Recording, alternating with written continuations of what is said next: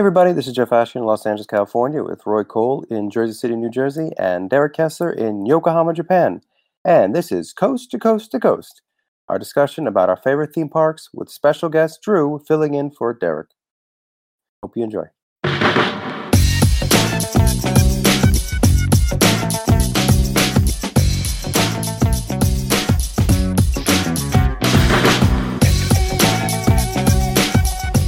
Our topic for today is, what is your favorite theme park and why? And it's so funny, the three of us have the honor of all having gone to a theme park at the same time together. I remember we all went to Disney years ago, actually, Disneyland. Yeah, Disneyland. And that was interesting. And we all had our own impressions of it.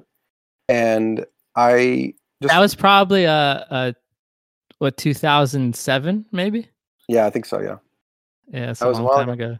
Yeah. But theme parks, I want to speak for all of us when I say we all have a connection to Florida, and Florida, of course, has a great selection of theme parks. Of course, you have SeaWorld, you have Busch Gardens, you have Universal, and you also Holy have Land Disney. Experience. Holy Land Experience, that's right, exactly.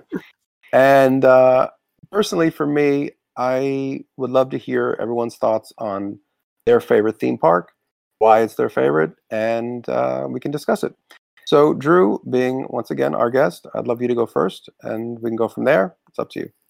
Well, I was looking forward to interacting with Derek on this subject, just because I have with him living in Japan, I would have loved to hear his thoughts on this. But some of our friends, myself included, have been to Japan and been to Tokyo, the Disneyland resort. And growing up in Florida, you have your familiarity and your love for what makes up Disney World. But then if you're lucky enough to be able to get to California and go there a couple times, you find what you love about that. And the thing that blew my mind about Tokyo Disneyland was I went there expecting to come back to you guys and be in a podcast years later and saying, Tokyo Disney Sea, the coolest theme park ever. I couldn't believe it. And it's like, it is one of the coolest theme parks I've ever seen. But what I didn't expect was Tokyo Disneyland, like the Magic Kingdom version of the park from '83. The Japanese who, I guess when they made the deal between Disney and the Oriental Land Company, they let them decide what they wanted Tokyo Disneyland to be. And they looked at Disneyland and they looked at Florida's Magic Kingdom, because they both existed at the point, and they took the best of both. So you get there and it's like being in like a dreamlike version of your memories of loving Disneyland and Magic Kingdom, where they just merged together, and you're like, in your dream world, you're like, sure, but it's real. So there's like no joke. I think a friend of mine took a video of me doing this, but like, if you've been to California Disneyland Park, there's like a shop in Toontown. And because Toontown's so expansive in Disneyland, you can enter through one door and then you can kind of exit through another door on the other end of the store. But when they duplicated that Toontown in Japan, the rest of Toontown wasn't on the other side of the door. So it's just a door frame with a wall. So he recorded me like walking towards the door. So I was going to walk out and then I just go right into the wall on purpose. But it's just like, that's what that place is like. It's just, you can follow along exactly the way you remember the place you grew up with or the place you visited. And then suddenly it just morphs into something else, or it just stops. And they have like heightened versions of everything. So, some people prefer the New Orleans square kind of cleaned up plantation style house, I guess, in California. But in Florida, I grew up with this like very creepy, looks like it's from a Scooby-Doo intro of the cartoon show, mansion. Well, they have that mansion, but it's like more burned out and it's creepier, and it's got like aesthetics around it. Everything seems abandoned and burned. And so it was what I loved growing up in Florida, but even more. And that's what I kept encountering through that whole place. I was telling Jeff, I think earlier this week, like, because in Japan, and Derek would have been able to test this. Derek, where are you? Very disappointed. I'm just kidding. But apparently in Japan, at least at that time, there was a very considerable tax for every train station you had on a railroad. So even though it was a theme park where it was a railroad as an attraction, not actually taking you anywhere too significant, this is what I heard. So forgive me out there if I'm wrong about any of this, but they couldn't open those additional stations without running into some legislative issues. So if you go on the railroad for Tokyo Disneyland, you leave the station, it goes like around half the park almost, and you see like some of the stuff like the dinosaur section that we know from Disneyland. And then it goes on an elevated rail over Frontierland. So you're actually on this elevated train rail looking down, and you get these incredible views that you don't really have in the other parks, because usually you're just on the outside of the berm and you're kind of making your way around.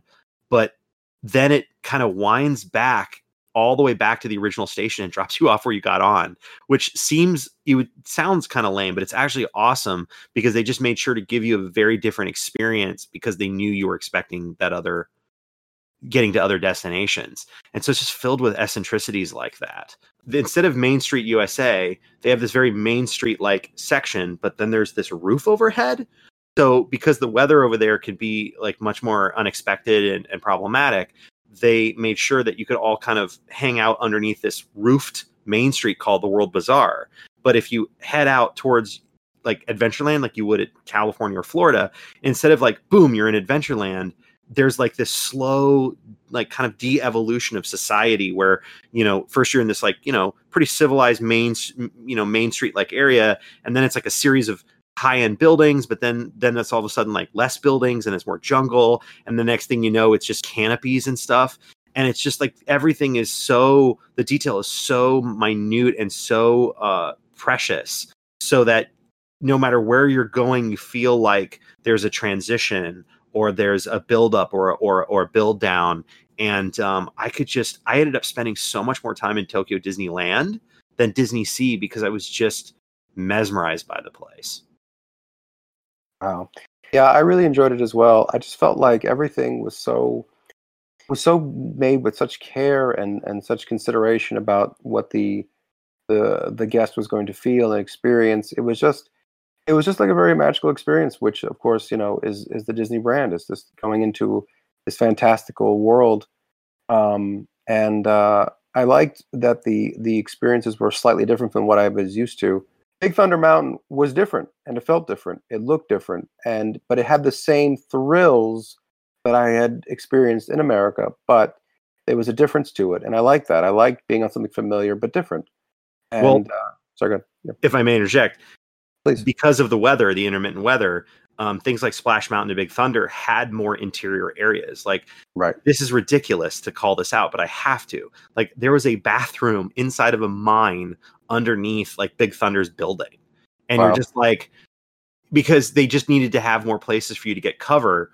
So there was so much more detail to discover. Like, so as a result, Splash Mountain has more indoor sequences in the ride. And when you go in Splash Mountain, it's kind of like a downward spiral to the loading station when you're going through the queue, but the cave you're in is shaped so that the further down you go, the smaller you feel. So like you get the sensation that you're shrinking to the size of a critter, so that it fits the reality you're now finding yourself in. And it just, Jeff, I don't know if you remember this, but in Tomorrowland, there's a whole building that is actually a spaceship with like landing gear that has extended like walkways into the Star Tours building, which is 2 or 3 stories tall. And when you go in the Star Tours building, you look up and there's whole, I've heard the Star Tours vehicles are called Star Speeders. There's full size Star Speeders just in docking bays above you with robots working on them. And the scale is almost just incalculable. And then once you come out of the attraction, you're not just coming out the exit, you're like in an air terminal, and there's like luggage being processed by other robots. And then you go through a tunnel, and then there's like a animatronic alien who's like the same style of the alien as like a Sonny Eclipse from who does the music in Disney World at Magic Kingdom and Tomorrowland. And he's just operating all these cameras. And then from those tunnels, you can access to to like the restaurant on the other side of that giant building, which I said is again like a spaceship, and there's a storyline to it and how it landed there. And it just goes on and on. And you're like, yeah, and I could go on and on about just getting lost in the detail of that place. Yeah, it definitely feels like they really understood the idea of theming and telling a story and making you feel like you're part of the story, like having a beginning, a middle, and an end to the story and to the attraction. And I just feel like, if anyone's a Disney fan out there who loves the Disney parks in America, I would say if you get a chance to go to Japan, definitely go to Disneyland Tokyo. So Tokyo Disneyland. And I would also say Disney Sea, but that's another conversation. Yeah, I don't want to sell either of them short. I mean, right. Really, if you do get a chance, save up. And I know some people will shame theme park fans for spending that much time, but I went to Japan for 2 weeks and I spent a week in the Tokyo Disneyland Resort, staying at the Ambassador, going to and from Tokyo Disneyland and Tokyo Disney Sea, and I still didn't do everything.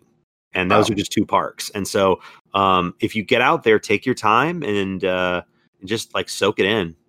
Yeah, no, I agree with that. I mean, it was definitely an amazing park and definitely an amazing experience. And you can, I only did 1 day there, and I only barely scratched the surface of all the things you could do. And I definitely recommend it. It's definitely an incredible experience, and it deserves its rank as one of the best parks. I've seen on countless lists about the best theme parks in the world, constantly ranked as one of the best. Anyway, Roy, did you want to? Sorry, no, I just wanted to say that Star Tours, because that was name dropped earlier. Yeah. That's the worst ride I've ever been on personally.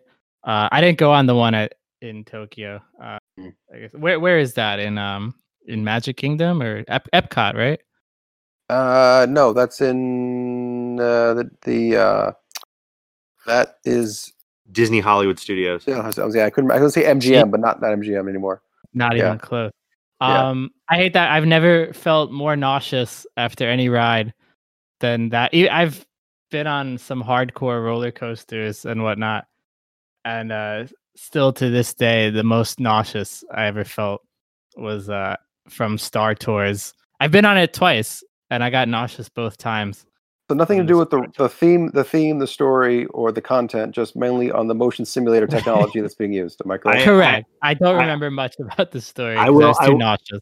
Yeah. I would say, Roy, that unfortunately, because with motion simulator technology, it's asking your brain to make certain leaps in terms of connecting your motion to what you're seeing, and I think it is less to do with the attraction and more to do with there are some people where I don't want to like undercut you on anything, but I think that I've just had a lot of friends who have different ups and downs depending on what kind of attractions they're going on.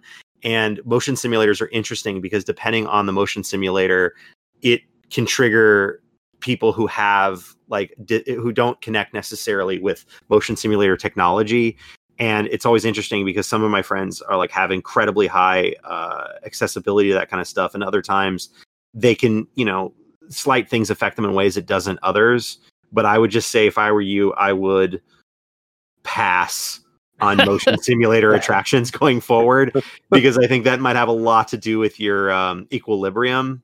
And that is not something you should put yourself through if you can avoid it. But I thought you were implying that if I got more into the story that was on the screen and immersed myself in the I think you're facing a very real biological challenge. Wasn't this psychosomatic? Well, with that in mind, then, Roy, why don't you tell us your pick? I think. Why don't you go, Jeff? Because my answer is just not going to be as detailed. Okay. As yours, I think. Well, I thought a lot about the parks that I've been to, and once again, growing up in Florida, I had a lot of experiences in Disney, at Universal, SeaWorld, Busch Gardens, and I picked Universal's Islands of Adventure, which opened in 1999, and it was a park that I feel advanced the level of theme park experience to the next level. And this was a park that had roller coasters, had dark rides, the rides that are not too intense, but they told you a story, and they usually used motion simulator and other types of theming that was not as intense, I would say, than a roller coaster. And then, of course, they had shows and interesting attractions that were original, like Poseidon's Fury, which was a show that was not based on any existing property. But to basically pare it down to simplest elements, it was a theme park that had movie properties like Jurassic Park, and then it had the original stuff, which was the Lost Continent experience, which had Sinbad, and then the Poseidon's Fury attraction. It had Dr. Seuss. So I shouldn't say it still has those things as well. But what I liked about it the most was that if you were a thrill seeker, you had the roller coaster experiences. You had Dr. Doom's Free Fall. If you had little children, they had the kid shows, and they had Dr. Seuss, of course. If you didn't like roller coasters, like my parents, there was plenty of attractions to choose from.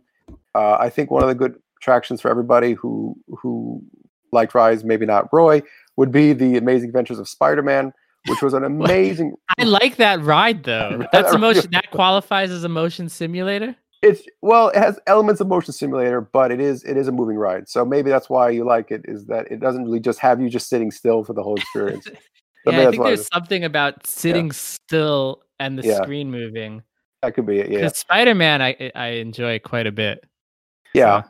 And I just feel like it definitely gave you there was different kinds of experiences, thrilling experiences and quaint experiences, and just amazing different areas. And one of the things I have to point out, and I talked to Drew about this actually a couple of days ago when I was thinking about what park I wanted to choose, was that this park was very good about transitioning the areas. It's very tricky when you have a guest in an area where you want them to see the attraction that you want them to go to, and then the gift shop and the casual dining experience. You don't want to overload them too much with too much coming at them that's not part of that particular experience. So let me just lead you through it. If you can all visualize this, we're doing a podcast, so you all can close your eyes. You walk into something called the Port of Entry, and it's like this Mediterranean type feel where there's stone buildings and a lighthouse. And you almost like you're entering like a mystical place. You turn left, and there's like I'd say about 10 feet or so, and suddenly it transitions very casually into this live action comic book world. And you have a giant Hulk roller coaster. You can see the top of Dr. Doom's Free Fall. And then further down, you can see the Spider-Man ride, and then the entrance to I think the Storm ride, Accelatron, is behind the Spider-Man, around there. It's been a while since I've been to the park.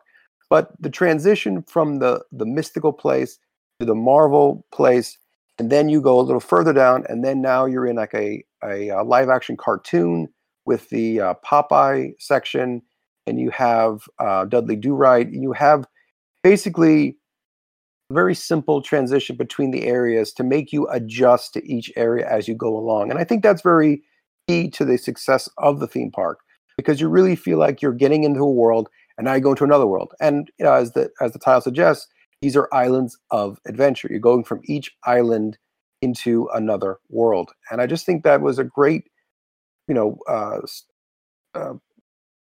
was going to say great stepping stone. It was a great step forward for people who love theme parks, and I think it's still one of the, premier theme parks to go to. Not, and I have to mention one of the main reasons that the Harry Potter experience, which of course was another step up from the previous experiences as well.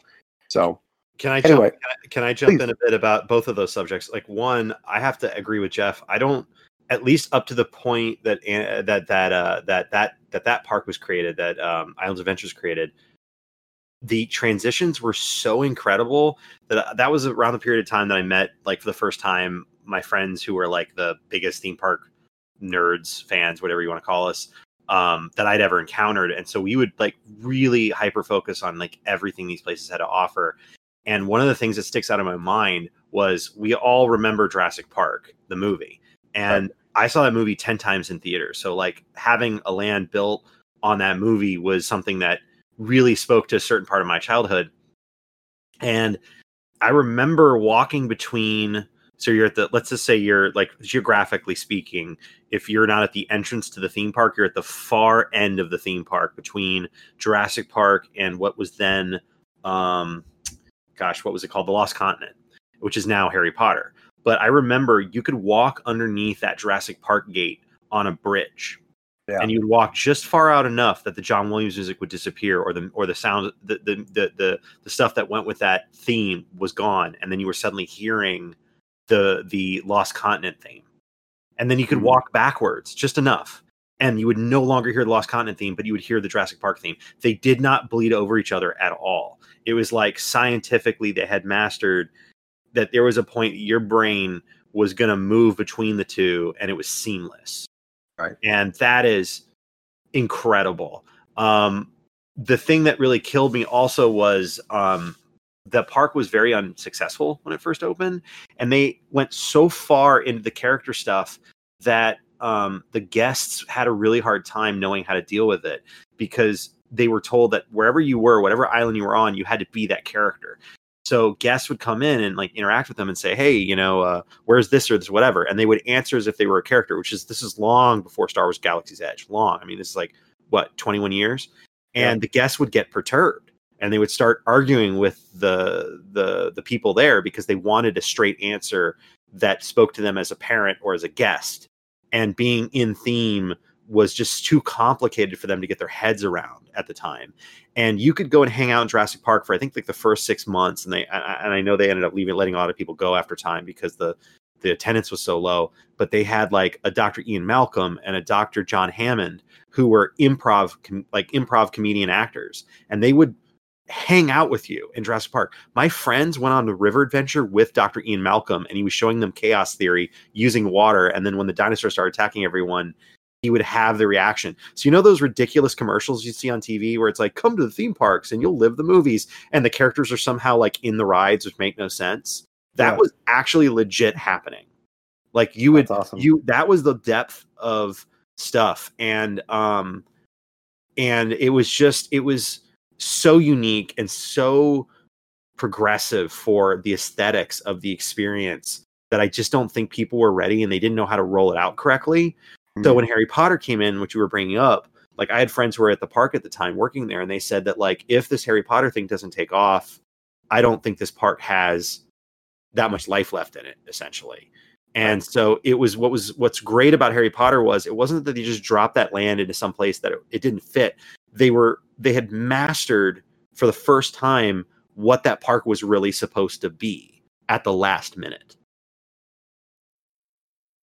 Yeah. No, I agree with that, and it, also the level of interaction you could have in the Harry Potter section. Is that true about so patrons would ask questions of the characters? Like they would ask like, "Hey, where's the nearest restroom?" And like the characters would answer in character, and it'd be like, "This sucks. I'm out of here." No, I simplified it. It would be something like they'd come up and they start interacting with the characters, and the characters would say things like, well, if you go to the blah, blah, blah, and then you order this and the Knights of whatever. And then the adults would act like you were talking down to them. And they would be like, dude, like, yeah, that's not real. And they'd be like, everything's real here. And it's like, stop saying that. Like, it was this weird, like they were offended that you were asking them to pretend. And doesn't that happen at all the Disney parks though?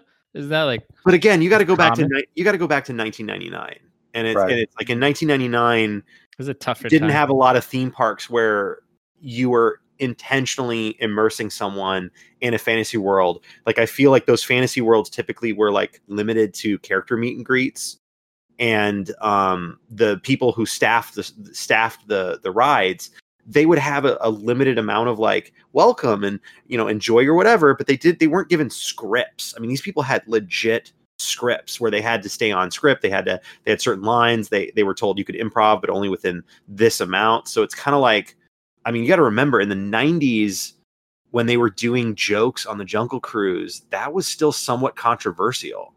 Like you had a certain stigma about what you should or shouldn't be doing on an attraction in character.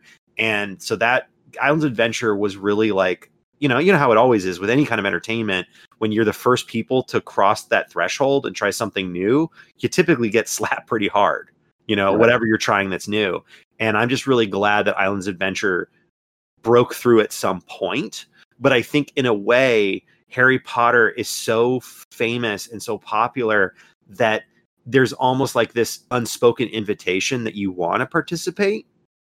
Whereas Islands of Adventure in its initial incarnation was so scattershot in the different things it was trying to do that it was harder for people to grasp how they were supposed to plug in on an unconscious level.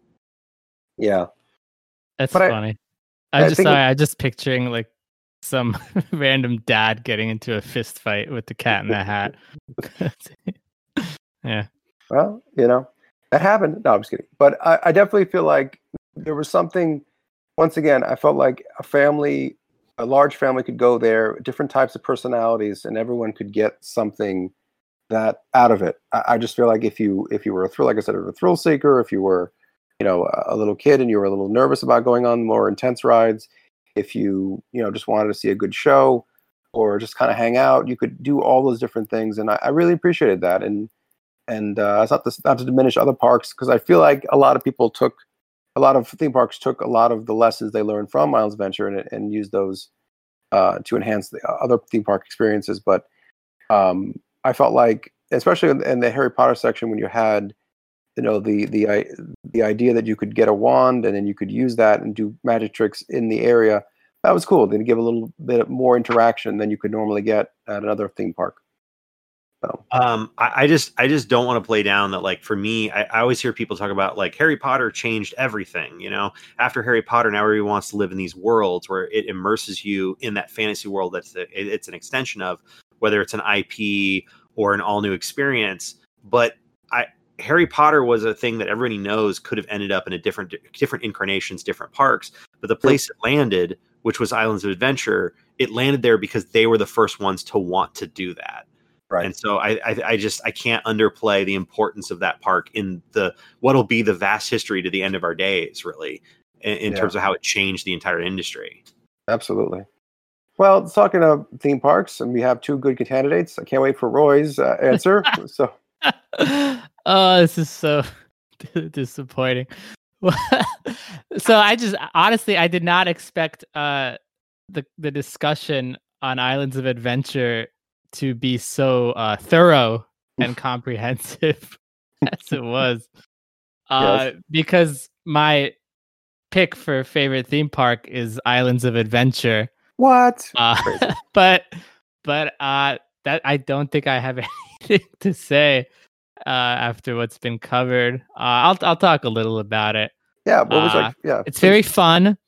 It's good. No, you talked about like the kind of the diversity of rides. It really does have pretty much every style of ride, right? It's got the roller coaster. It's got the Bluto's barges where you can get wet.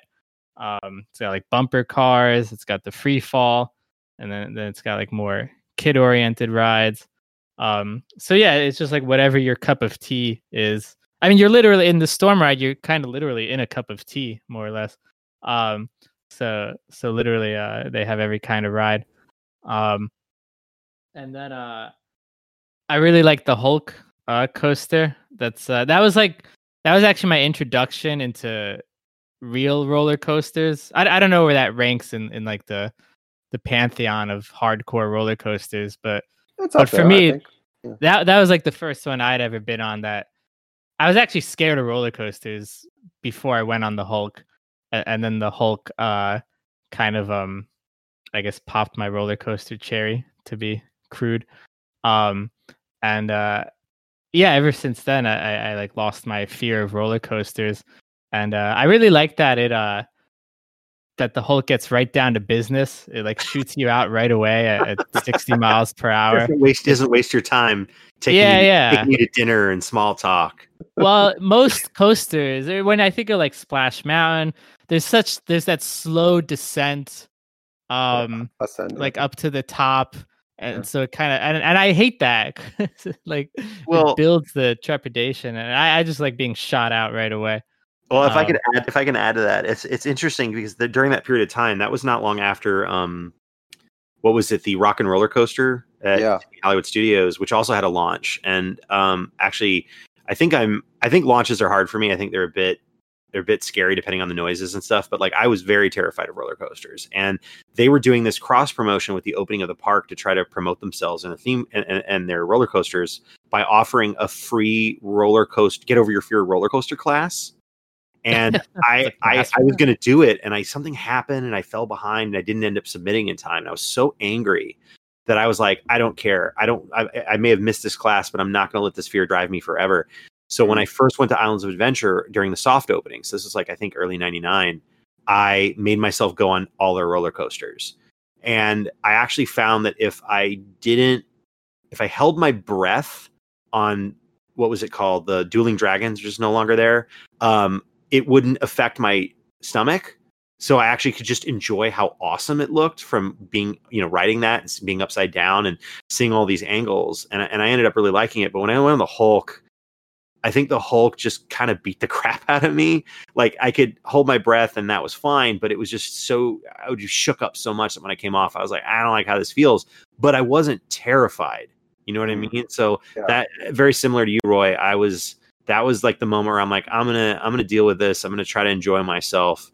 And I think I remember the Hulk was being portrayed as like one of the more aggressive coasters of its time. I'm sure they've broken whatever records it was doing 1,000 times since then, but or its aggressiveness. But I think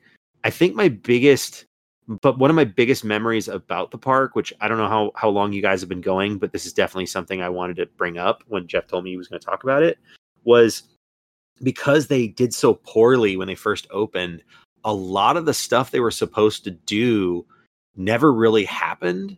So I don't know. Do you guys remember that if you went on the River Adventure, when you first go into that big hut, that's like the opening to the river. It's like it's the main entrance to the River Adventure attraction. There was this like model in the middle of the room that was inside of like glass. Do you guys know what I'm talking about? It was like a model of Issa Nublar. I don't remember. No, I don't remember that. In that model, they had all the attractions that either existed or were meant to exist as part of the eventual phased opening of that land. So like, I don't know if you guys even got there when this was still going on, but they used to have a boat that you would take it from Jeff, what was the first island called when you first arrived, the coast? Well, the port of entry was when you first arrived. So you used to be able to take a boat from the port of entry, and originally you were supposed to take the boat all the way around to all the different islands, and each island would have an entrance into the island. And for a while, Seuss Lagoon had like a pier that went out, and then I think it eventually disappeared. They just never used it. But you're supposed to be able to stop everywhere, and I think they eventually worked out this lake's too small, and it's just going to be weird. So we'll just send you directly from port of entry to Jurassic Park. And that's the only way you could get that shot from the movie where you see because I don't know if you guys ever noticed, but like the main Jurassic Park Visitor Center is only visible from the other lands. You have to go kind of like when you come into the land, you're actually in the middle of it. So you have to walk around to get the right view. But then by the time you walk around, you're already in the land and you're too close. Right. So if you went on that boat for like the few months or 6 months that it was open, you get that whole sense, and the music would swell up, and you get that whole cool transition.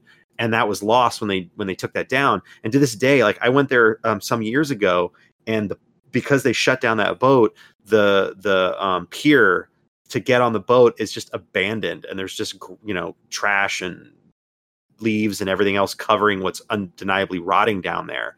But that was like the first victim of like their failure. And then there was supposed to be a Jurassic Park Jeep Safari, which, as you guys probably worked out by now, if you haven't heard, was what they turned the King Kong ride into. Right.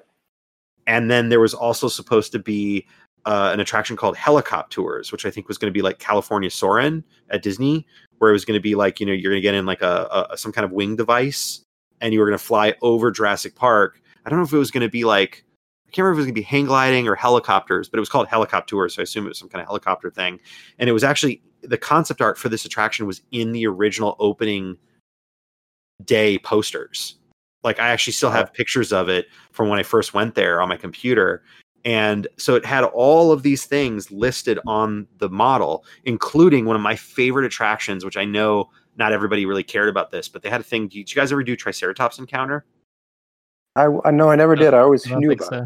Right? Oh man. No. So you would go into this camp, and what it is, you'd walk this winding, you walk through all these winding zoologist encampments where they had like technology and devices and feeding stuff for the dinosaurs and medicine. And it was like you were going through Busch Gardens, and you were seeing all the places where the zoologists were working with the animals. And then eventually you get to the paddocks for the Triceratops, and they had these full-size audio animatronic dinosaurs. I think they cost between $2 to $3 million a piece, and they were the most incredible things I've ever seen. They made noises, they opened, they pooped, they breathed. You could walk up and touch them, and they would just be breathing, and they would interact. It was insane. And because you were winding through this encampment, you would genuinely almost lose where you were, like in your mind, navigationally in the park. And the only way you could kind of tell where you were was because you could see the football lights from the high school across from Islands Adventure. That was the only way to get any sense of where you were, because you'd otherwise feel like you were really getting lost in the island. And That's awesome. Those dinosaurs were so amazing.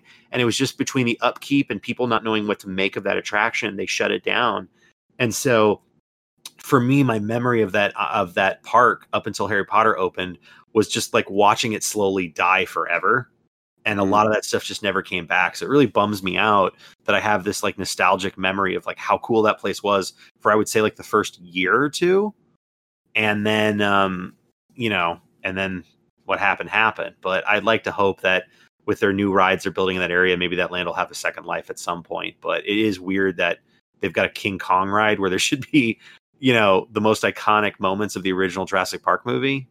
That's interesting. By the way, what did they poop? I was also going to ask what the poop was. Yeah. I have no idea. There's got to be somebody online who's asked that question. I guess that's a Google moment. I hope it's real poop. It would be funny if it was human poop. I would get some guy in there like, oh man, what a crap job. If anyone wants to write to feeding us, him and feeding him. It's like, we need poop. This has to be real. If anyone wants to write to us and let us know what they used as poop for the dinosaurs in the first couple of years of Islands of Adventure, please do. But yeah, I feel like obviously this park left a deep impression on all three of us, and it's certainly an attraction. It's certainly a theme park worth checking out if you're in the Orlando area, I would say. Thanks for joining us today. If you have a question or comment, please email us at coast2coast2coastpodcast@gmail.com.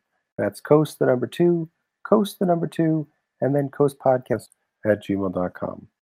Don't forget to vote this Tuesday, November 3rd, and we'll talk to you all next week.